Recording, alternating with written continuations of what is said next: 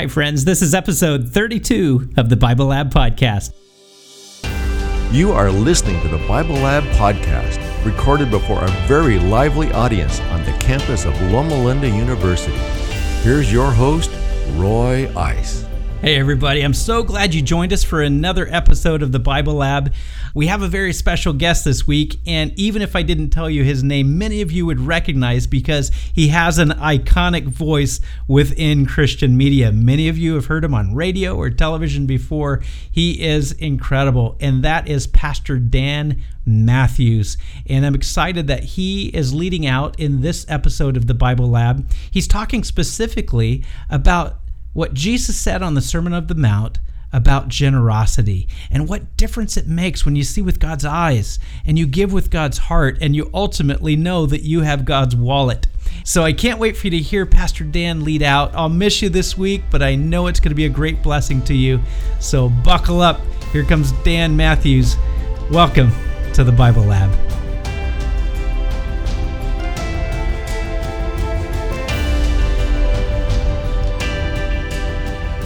Number one, we become less generous when we doubt that heaven is real. We become less generous when we doubt that heaven is real. Wow, is this a mixed audience? But I think the yeses are in the majority. And if that makes you feel smug, get over it, because we don't want any of that here today. And there were several of these. We'll get back to thinking about this a little bit later. Number two, generosity can keep you out of heaven. Wow. There are so many hesitant hands going up. Generosity, the no's are remarkably in the majority. We'll get back to that one too. Number three, in that my wife does stuff with the IRS, and she spent a miserable day yesterday trying to get them to respond. I didn't know that was going to happen yesterday, but this number three got in here against the backdrop of that kind of thing. Reporting contributions for IRS purposes cancels out our reward in heaven.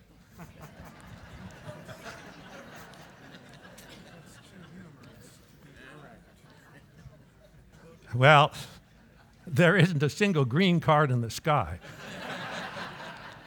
Because all of you want to guarantee not only your IRS deductions, but you want to guarantee your reward as well. All right, we'll think about that a little bit more too. Number four, I've always understood it is possible to have rewards here and rewards in heaven too. I don't see any no's. We all went to the same church and sat at the same teacher's feet. Number five, and this will give you some pause, probably. I know how to tell where my treasure is. Why don't some of you raise a card? Yes and no, green, green, green. The green and the yes and no's are more than the no's. Okay. As late as this morning, I asked myself of Roy again, why did you do this to me? So we begin with Matthew 6, 1 to 5, and you see I took the whole page to include questions that bombarded me in the course of this experience. And I've chosen for this week the New American Standard Bible, simply because it is my Bible reading for 2018, and a couple or three or four things jumped out at me more prominently than some of the other translations, all of which are good. Verse 1, Matthew 6. Beware of practicing your righteousness before men to be noticed by them. Otherwise, you have no reward with your Father who is in heaven. So, when you give to the poor, do not sound a trumpet before you as the hypocrites do in the synagogues and in the streets, so that they may be honored by men. Truly I say to you, they have their reward in full. We're going to come back to that line probably 3 times in the course of our thinking today. And I want us to think well about that little portion of Scripture that Jesus saw fit to repeat 3 times in this part of the Sermon on the Mount. Verse 3, but when you give to the poor, do not let your left hand know what your right hand is doing, so that your giving will be in secret, and your Father who sees what is done in secret will reward you. When you pray, you are not to be like the hypocrites, for they love to stand and pray in the synagogues and on the street corners, so that they may be seen by men. Truly I say to you, they have their reward in full. I found at least 5 topics in this scripture selection, 1 through 5 and 16 through 24. There are references, of course, to the poor and support of the poor, giving to the poor. There are references to rewards several times. The issue of reward comes up, and the idea is of doing things for rewards. And the third one that I simply briefly selected was treasures. And I got to thinking, how many of us have what we call treasures, really? I walked through my garage several times in the last couple of weeks against this backdrop. And I've got to tell you that I don't know how we have managed to collect so much junk. And all of it could evaporate. And, I used to have the saying, don't you touch my old Volvo, unless you're going to jack up the radiator cap and put a new one under it. So I cherish the old stuff because that's what's there, but I could sure get along without it. So the third topic that I struggled with in this lesson is treasures. And I hope in your minds there's running around some kind of an idea of, is that a treasure or isn't that a treasure? And the fourth one that is really hits you is the topic, the reference Jesus made to the eye. And it even says there's a good eye and there's an evil eye, which prompts you to think, well, is mine good or is it evil? And what is the purpose? And finally, I just kind of clumped everything together under money as the fifth topic. Now I have a question for you with respect to that. As you think of the poor and rewards and treasures and eyes and money, is there a common thread that runs through those topics in this scripture selection that is a common theme?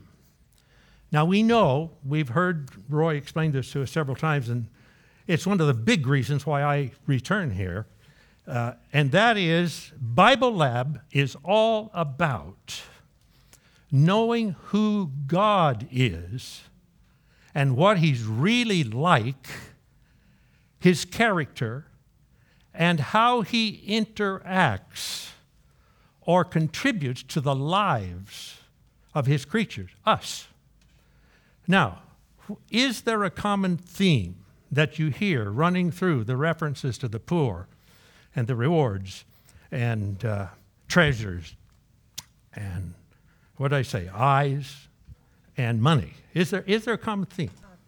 Two things that come out from our focus and motive. Are we focused on him, and what are our motives? That is eloquent. Thank you very much.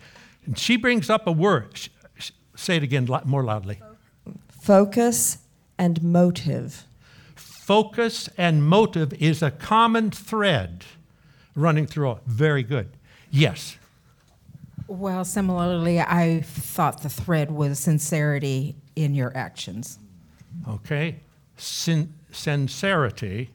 And I'll go with that, except for the realization I have been sincerely wrong more times than I like to admit. But I still buy sincerity. Okay, somebody else. Anybody? What is a common thread? And we. All right, Mike. I find it very interesting that I think God has a richer blessing for us than we think we have for other people. Much richer. Grow that a little bit for us. Times I've done things like handing out food to the poor, those kinds of things. I get the bigger blessing out of it than they do. Very good. Very good. Well, let's go back to that one a little bit then. There is a new attendee at BibleLab today for whom I provided directions to get here. My long time dear friend. And Jerry, I'm going to ask you to raise your hand and have them bring a mic to you. Jerry McIntosh now lives in Asheville, North Carolina. He spent a lot of his Christian experience and business life in Houston. And boil it down to 3 sentences, Jerry, what you've been involved with Fifth Ward. 3 sentences, you know me. Yeah. If I let him go, Yeah. I'd sit down. 1 sentence would be that we noticed that the youth in our church, after the young adult class, pretty much left the church. We didn't know why. And it was because as you bring the kids up and they graduate from the youth class, we don't have anything for them until they get married and have children. And then we start in again. So we decided to ask a friend if we were to put together a group of these folks, would he help us? And we did put together the group, and we asked them why they didn't come to church, and they said church wasn't relevant. We said, what will make it relevant? Well, Jesus went where people were sick and poor and needy. Long story short, we ended up 20 years in the inner city of Houston with the express desire to raise the level of living for the people who lived there and to convert them into helping themselves and feeling like they were a part of the community. Today, where there were only hovels, there are 2,000 new homes spread throughout the entire community. And the reason for it was that the person who was responsible for that chose lots that people had lost because of taxes. They went back to them and said, would you accept a house? It started with Habitat for Humanity, by the way. Would you accept a house on your old land if you could have it back? That put the houses all over the community, and now thousands of people are looking to get their own. They're thinking again, the houses are right there where they can see them. I can do this too. So banks came back, mortgage companies came back, pharmacies came back, grocery stores came back, and they have risen. And I must say this one thing for my 3rd sentence.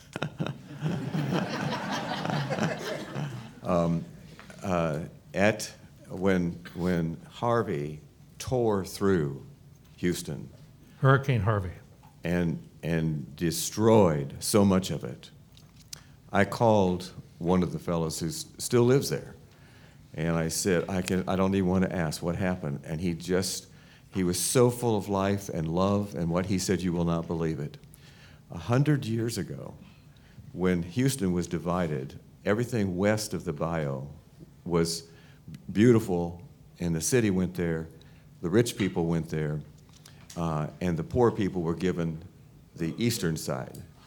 Well, Hurricane Harvey has come through and destroyed everything in Houston except for Fifth Ward, the east side, because it happened to be 30 feet higher than the rest of the city. It gives you an example of God's cosmic time. It took 100 years for things to turn and change in Fifth Ward, and I got to tell you, I ain't that patient, but it really has helped us, so thank you. It is a story, he said, it's 20 years running now, details of which you deserve to hear sometime. It is one of the most thrilling experiences. Now, in the context of Jesus' statement, when you do this, don't do it just to be for the motive of being seen by people. We do it because of the need. Now, when I was juggling around with this first verse of Matthew 6, I remembered, and I think it was mentioned last Sabbath too, Matthew 5:16. And if you've got a Bible, somebody jump over there, Matthew 5:16 really fast, and read that for us. And let's put that together with this first verse of Matthew 6. Who has a Bible with 5:16 there? Right here. Let your light so shine before men that they may see your good works and glorify your Father who is in heaven. Okay. Jesus' statement then is not opposing good works. He is opposing the reason for which some in his community and some among the religious leaders were doing their good works. And he said, if that's the motive, there's no point in doing it because that's all you're going to get. The Father in heaven does not reward that which is done by a selfish motive. Betsy and I have had the privilege of being with Jerry in Fifth Ward, and I will give you a little bit of the way background that the police department of the city of Houston would come to the border of Fifth Ward and never enter because what shall I say? It was such a dangerous place to be. And this Sabbath school class that Jerry made reference to, those people, and this is a little detail that just puts it all together too, I think. This Sabbath school class said, what's needed there? Clean up the mess. There's more details to that than I'm going to tell you right now. Clean up the mess. Well, if you went into Fifth Ward at that time, it was hip deep in mess. And they didn't know what to do. They went to, we're going to have a question over here in a minute. They went to the city of Houston and got them to participate by allowing their garbage trucks, whatever piece of equipment was necessary, to use that. But the city was using it Monday, Tuesday, Wednesday, Thursday, and Friday. That leaves 2 days of the week. That Sabbath school class, in cooperation with some other believers in the city, took their Sabbath and Sunday to clean up the mess. Now, I can tell you there were a lot of votes against that. But now, these years later, there are churches there, and one of those people, I can't tell you all of this, but one of those people preached last Sabbath in a Seventh-day Adventist church to say thank you for what had been done over earlier years. Question here. Yeah, Greg. My question is, we are not to do good works in order to be seen by men, but aren't we judged if we don't do them? Who wants to answer that? I'm a facilitator, Roy said.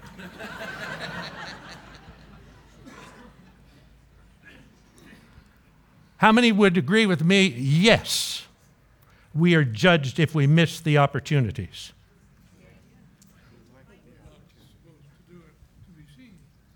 As long as we don't do it to be seen. But Jesus didn't say don't do it. He also says the poor you always have with you. There's going to be plenty of opportunity to reach out a hand. Let me tell you what people can respond to. They respond to a hand around the shoulders, exhibiting heart for caring. Back there. Well, a couple of things. If we are not to be saved by works, of course, because it's only the work of Jesus. Amen. But if Jesus had done nothing to show what God was like, how would we love him? How would we know him? We are to be his hands and his feet. And when he says that we should do good works, we are a light, we should do good works to glorify the Father, not glorify ourselves. Beautiful. And that's Matthew 5:16, of course. We do what we do to honor him and to bring glory to him. And let me tell you, this Houston tale is bringing glory to God that won't quit, really. Yes, Nancy. Well, that was actually what I was going to say. Well, it's about, just repeat it. It's worth it. It's just about, I think it is, am I going into this to look at myself? I mean, am I looking at how good I am, or is my focus, coming back to what she said at the beginning, is my focus to just bring glory to God? Because, I mean, when all is done, that is what we are here to do, is to bring glory to him. And as we are all bringing glory to him, I think that is our reward as Jesus, as God is fully known at the end, and he is shown to the world and the universe. That is an ultimate reward. That's beautiful, Nancy. Thank you, buddy. What it means, to summarize and rephrase, is that we are saved by intent, not by works. That's eloquent, too. Thank you. Yes. Diane. When I was reading through this, especially last night, went back through some of these things, and Larry and I were talking about the show of things. What was being done was good stuff, but it wasn't the intent. God's intent is to have a one-to-one relationship with each one of us. And I took that into, like in a marriage. You have a one-to-one relationship with your spouse. You don't run around and tell everybody about all the little details about what happens in your home. You just don't. And if all of the things that you're doing, the prayer, the fasting, the giving, is a one-to-one relationship with God, you don't need to be running around bragging about it. Thank you, Diane. Yes. We really don't have to be concerned about whether we will be judged or not if we do certain things. What we should be concerned as Christians is we focus on developing that personal, close relationship with Jesus Christ. And as we develop that, we are totally dependent upon him, and then all these things just comes out of that relationship. So judging is really not an issue as far as I look at it. Good for you. Yes. One thing, and it may be a little bit different than what we've been talking about, but in terms of doing things within the family and doing things within the church, there are people that are watching you, and some of the people who are watching you are your children. We have in our family very frequently opened our doors to other people who needed a place to stay. And that is something that I learned from my grandmother. My grandmother and my mother, it was passed down from generation to generation, and it was just a matter of children seeing what parents did and seeing that that was a good thing to do and continuing to do it. And praise God for our parents. This is all very interesting what happened in Houston. I'd like to point out that San Bernardino has the worst statistics, other than Detroit, of any city in the United States in terms of health or education. And yet it borders Loma Linda. What is God's intention? What does God want? What would he like from us?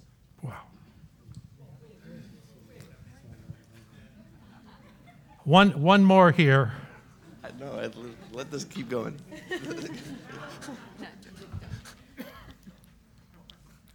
I'll get to you, Phil. Let's go right here. I was going to go along a similar thread. We live in Loma Linda, and we're surrounded by buildings with names on them. And they're not names of anatomy hall and amphitheater of learning. I was afraid somebody was coming to that. Yeah. And I think, it makes sense. People give a lot of money and they build great things. But it seems to me that we have our heads screwed on our shoulders when we build churches. We don't call it Griggs Church or Randall Chapel. What distinguishes that? At the end, this is a Adventist learning institution.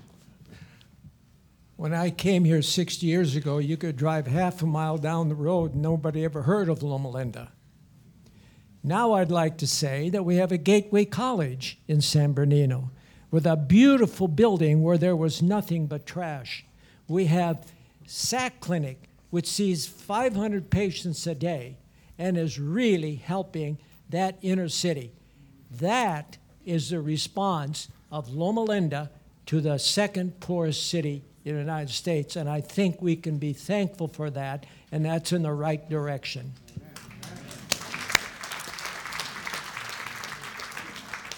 I've got to tell you,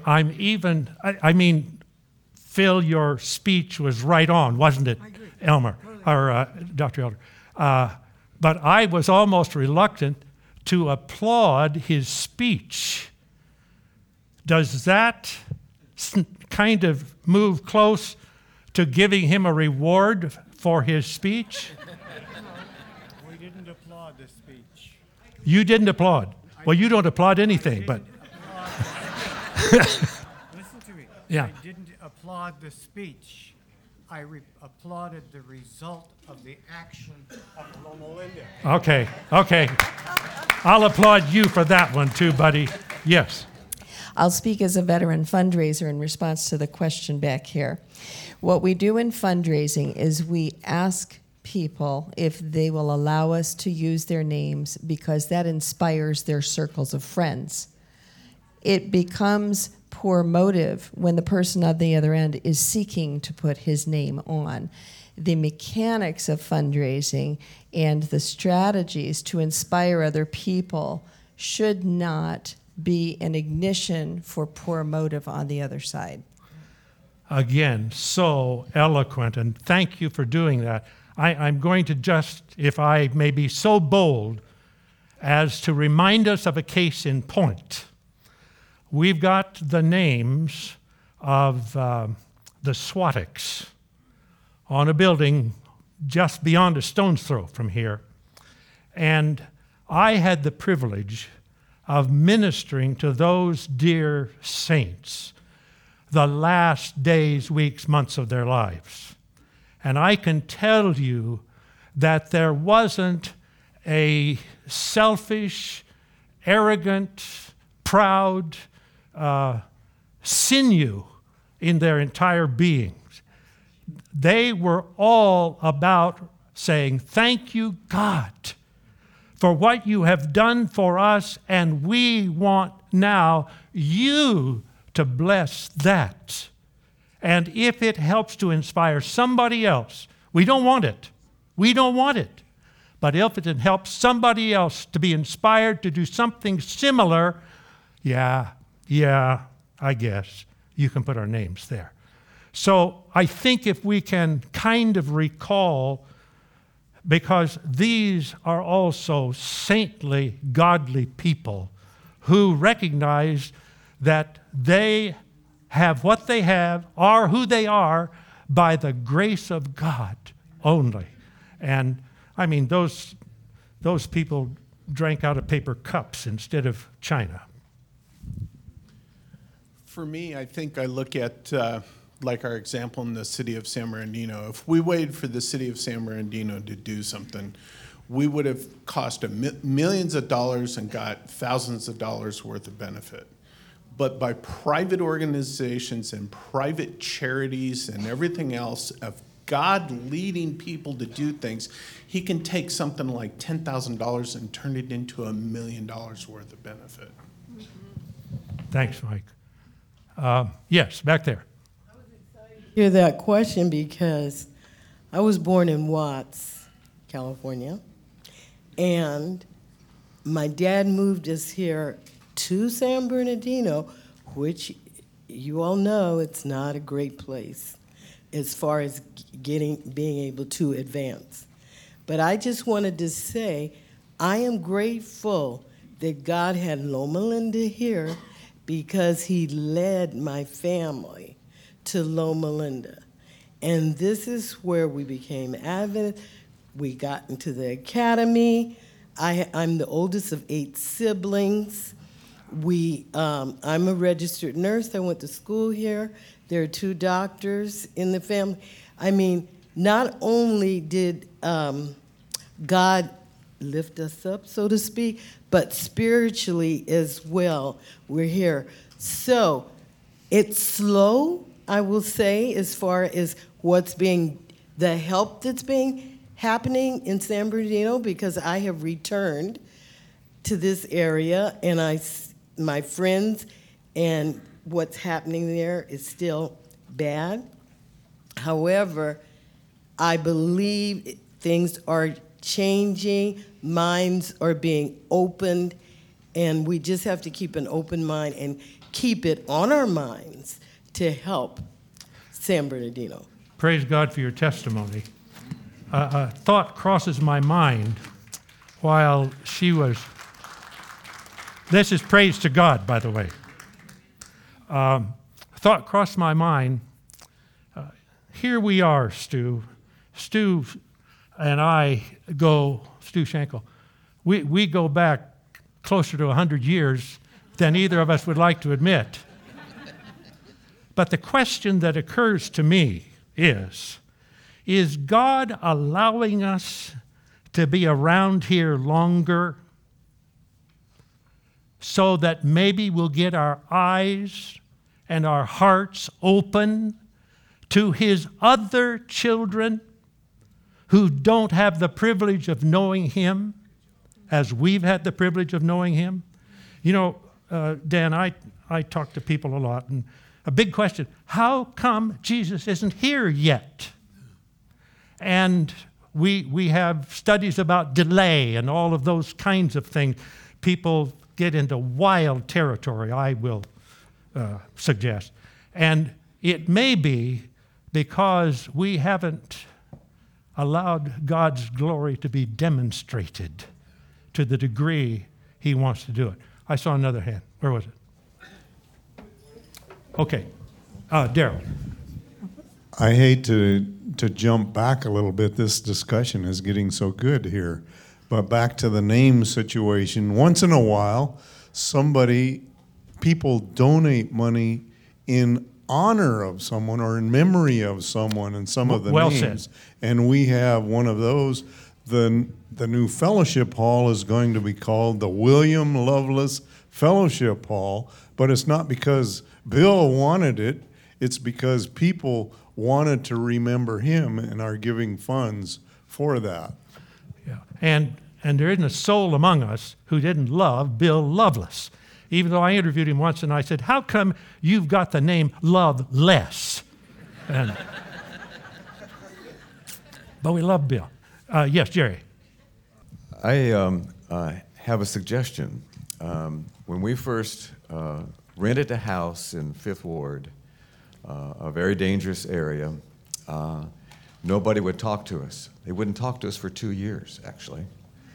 And we continued trying to be there and available, but no conversations. Finally, they told us they wouldn't talk to us because white people have come with all these ideas, and then it's too hard, and they leave. And so we're disappointed and so forth. At the end of that 2 years, we got notice that the local gang was protecting us that whole time, but had never said a word. And it dawned on us, and this is the connector, that sometimes the cultures are so different that you don't know how to interpret what people are saying or thinking. We solved that problem by sitting on dirty floors and asking questions.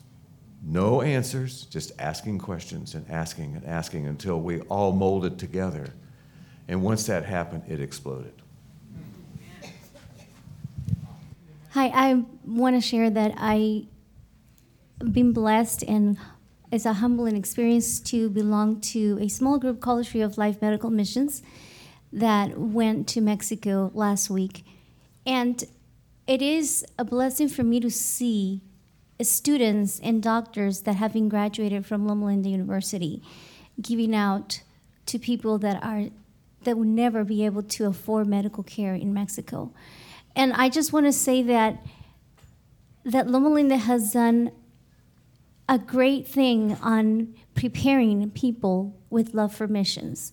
And I think that we should continue to encourage our next generation. And not just encourage, but I also think that it like Sabbath schools like this open our minds and we see the character of God, and what we want is to completely surrender our will and ask Him where He needs us to be. And, a lot of the members come also to this church, and I don't need to say their names, but I just want to say that it is a blessing. We get more of a blessing coming back. We're exhausted, but we feel more blessed because we've allowed God to use us during that week. Amen. Thank you. Thad?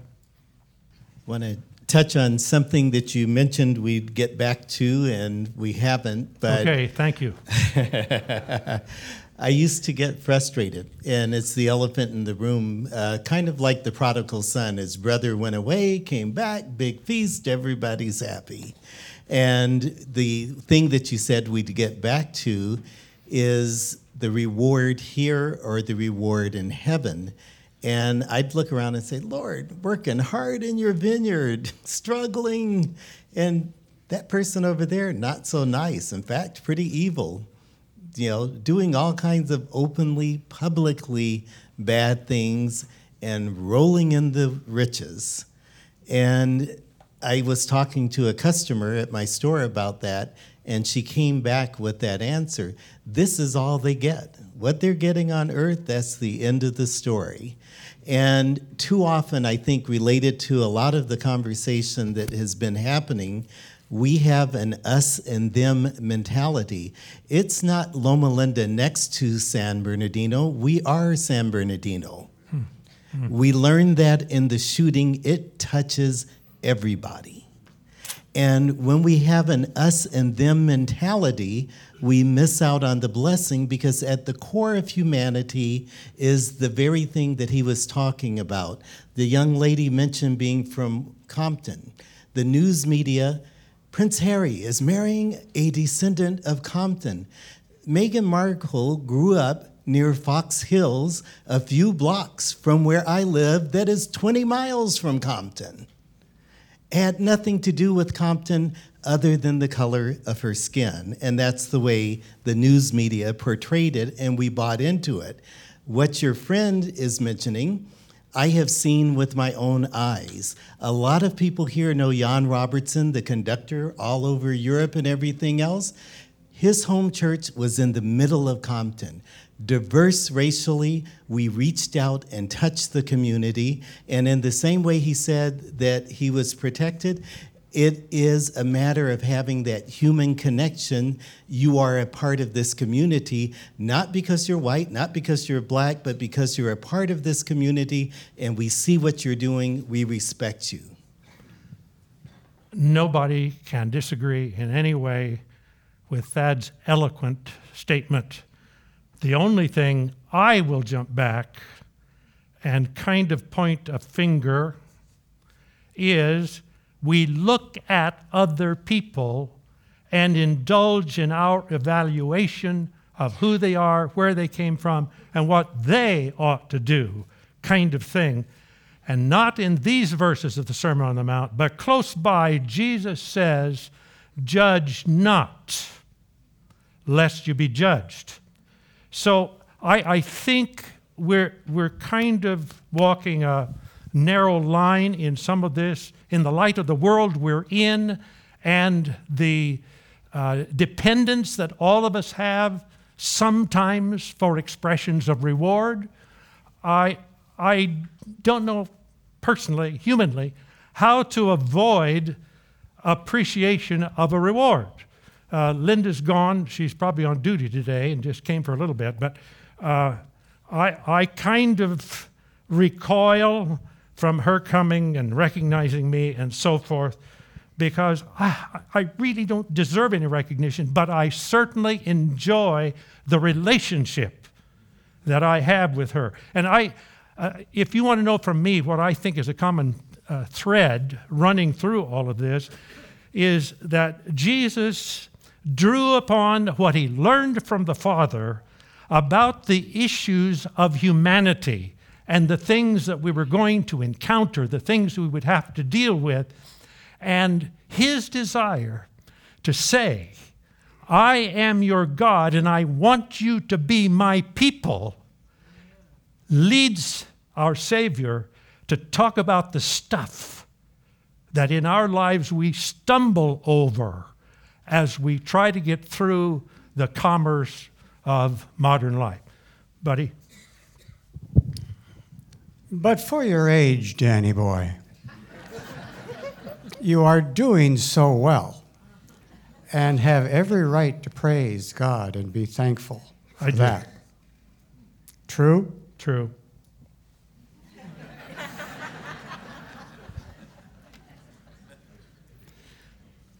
Buddy here, as I call him, in the dental school,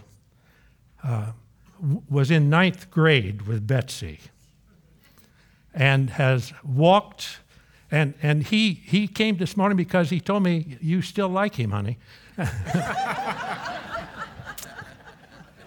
The relationship and the fellowship we have among us here, I think, is what gets us back. And then you take the inspired leadership of Roy and the idea of discovering better about God is an important, yes, right here. In the comment for the Bible here, tells about Jesus is not condemning public prayers, fasting, and charity. Rather, he is condemning the self-centered nature of public religiosity. God needs to be the center. Good. Yes. It's about motive. And God is the one to be glorified in everything. I was thinking in the consideration of this experience today, Matthews, how often do you just keep your mouth shut, for one thing, and just stand and ask yourself as you're about to do something or make a choice or respond in some fashion, will this glorify God? Now, I'm going to confess to you that I dash around so much that my reflective moments are too minimal. And I think all of our lives might be a little different if we'd say, okay, does this bring glory to God? And if that becomes our qualifier, yes. I'm from Orange County, and you might have read in the papers of the problem we have where the city of Irvine, Santa Ana, and Anaheim, they don't want this in their backyard. And I would like to meet this man from Houston to find out maybe we can take some of his ideas to Orange County. His name is Jerry. He's right about Nancy. Up in Mammoth, if any of you have skied up there, there's a mural on the wall at McCoy Station, and it's when you walk by it, you can actually get close, and as you're really close, there's pictures about this big. And if you were to get close, you could go, oh, wow, what a neat picture of that person, because they're individual pictures of people. And I guess it was probably the employees of Mammoth Mountain, is my guess. But it's, you could focus and you could get really close to this big mural and you could look at one picture and you could glorify one picture. However, if you stand back, you get the whole picture of Mammoth Mountain. And so I think that's what we get to do, is as we are hopefully bringing glory to God ourselves, but that it's not about that one little picture. It's not about us. It's about the big picture of the Lord. Thank you, Nancy, for that, because you reminded me of something that I read in commentaries in thinking about this passage, that when you see the word thou there, or a personal pronoun, that is in the singular, and as far as the Greek is concerned, and Jesus is speaking to individuals. And therefore, these counsels that we're reflecting on here are for us personally and how we respond and become the larger picture, the reflection of his character. Now, regretfully, our time is racing away, but I want to just do a couple of quickies with some of the rest. They have their reward in full 3 times. That is specifically referred to in Matthew 6. Is there anything that you can relate with that in our commercial world? Did you ever get some notation that says paid in full? A receipt. And somebody writes right on it, paid in full. It says, don't come back again because you've gotten everything you have coming from this transaction or this relationship. And Jesus is saying to these people, when you do this, your motivation is to be recognized and get all the praise and the glory, paid in full. Don't come back again because there is no more reward. It's not because God's going to be mean and not give you a reward. It's because you took that, and that's all the thanks you are really thinking about. Back to the first question, does generosity lessen when we think eternity is not real? And we're not going to be able to examine that to the degree it deserves. But I'd like to have you think about it. See, if we say, where is the promise of his coming? As was said and recorded in Scripture, if we sit on that and stay there and say, oh, well, it always has been, therefore it must always will be, and if I don't keep what I've got, and if I don't do it my way, there's no more than this anyway. Consequently, a sense of generosity or a sense of realizing that heaven is the real thing. That's the ultimate. That's all we're looking forward to. That's the pay. That's the reward we're going to get. And then we wouldn't hang on to stuff. We wouldn't judge people. We wouldn't resort to the kinds of isolation that sometimes allow people to say, well, it's them. Speaking of the Adventist community. In fact, just a brief sentence, Betsy and I have developed relationships in this community. Maybe some of you know, there is a huge Syrian community here in the Inland Empire. And through a chain of circumstances that you don't have time to hear about, Betsy and I got acquainted with them. And this last Tuesday was the 4th visit to a home where a gentleman, my vintage, is dying of lung disease. And because of a long-range relationship that's just been kind of walking along, we are there.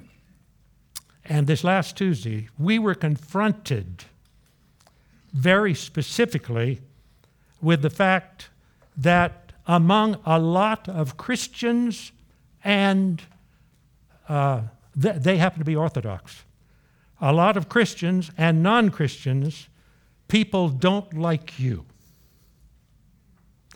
And I'm uncomfortable hearing that. I don't want to be told people don't like us. I want them to talk about Loma Linda University and all of the other benefits, like the new facility. But people don't like you. They're not looking at the buildings. They're not looking at the amazing advances in healthcare. They're looking at us too historically. And that's as brief as I can say that, I think, and you'll understand. Too historically because of Sabbath. Now, can you put together why they wouldn't like us because of Sabbath? We are the Christ killers. I have never in my ministry confronted that before. And these are people who love us as far as the medical center is concerned and personal friendship and all that. But you Adventists, you are just a modern version of the Jews because of the Sabbath. I think we have a tremendous challenge in expressing to people, as we do in BibleLab, this is about Jesus. And he is concerned about all these dimensions of our lives. And he has outlined for us principles and values that we get to live by, none the least of which is taking care of people. And I'm going to tell you, we're going back to this home this week, and we'll keep going back as long as we need to, as long as they want us to. But I had the privilege of opening the Holy Word that they respect and reading to them about Jesus. And the doctor among this family says, I know, I get it, and I'm going to help tell the story. So we are fabulously blessed. The business of the eye Jesus is talking about there is that we can have double vision. We, of course, want our eyes on the kingdom. And we want everybody to know we're looking unto Jesus, the author and the finisher of our faith. And at the same time, don't you dare grab my pocketbook.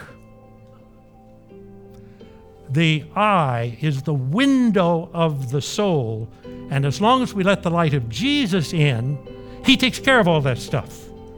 But if we don't make Jesus the focus of our attention, then other stuff can begin to dominate and become more important in our life.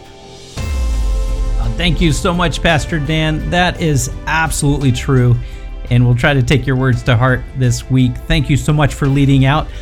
I can't wait for you guys to come back to the next episode, because in that episode, I'm going to be able to help you out, because many of you have a lot of cares and a lot of worries and a lot of stress. And Jesus himself talked about how you can manage that and how you can take all those worries and throw them all away. I can't wait to show you what Jesus says next episode. Hope to see you then. God bless you. Thank you for listening to the BibleLab podcast. If you're planning a trip to Southern California, make sure to reserve your VIP seats in the BibleLab by emailing us at info@thebiblelab.com. Programs are recorded each Saturday at 10:30 a.m. We hope to see you soon. Until then, we wish you God's richest blessings as you continue to research and develop the character of God.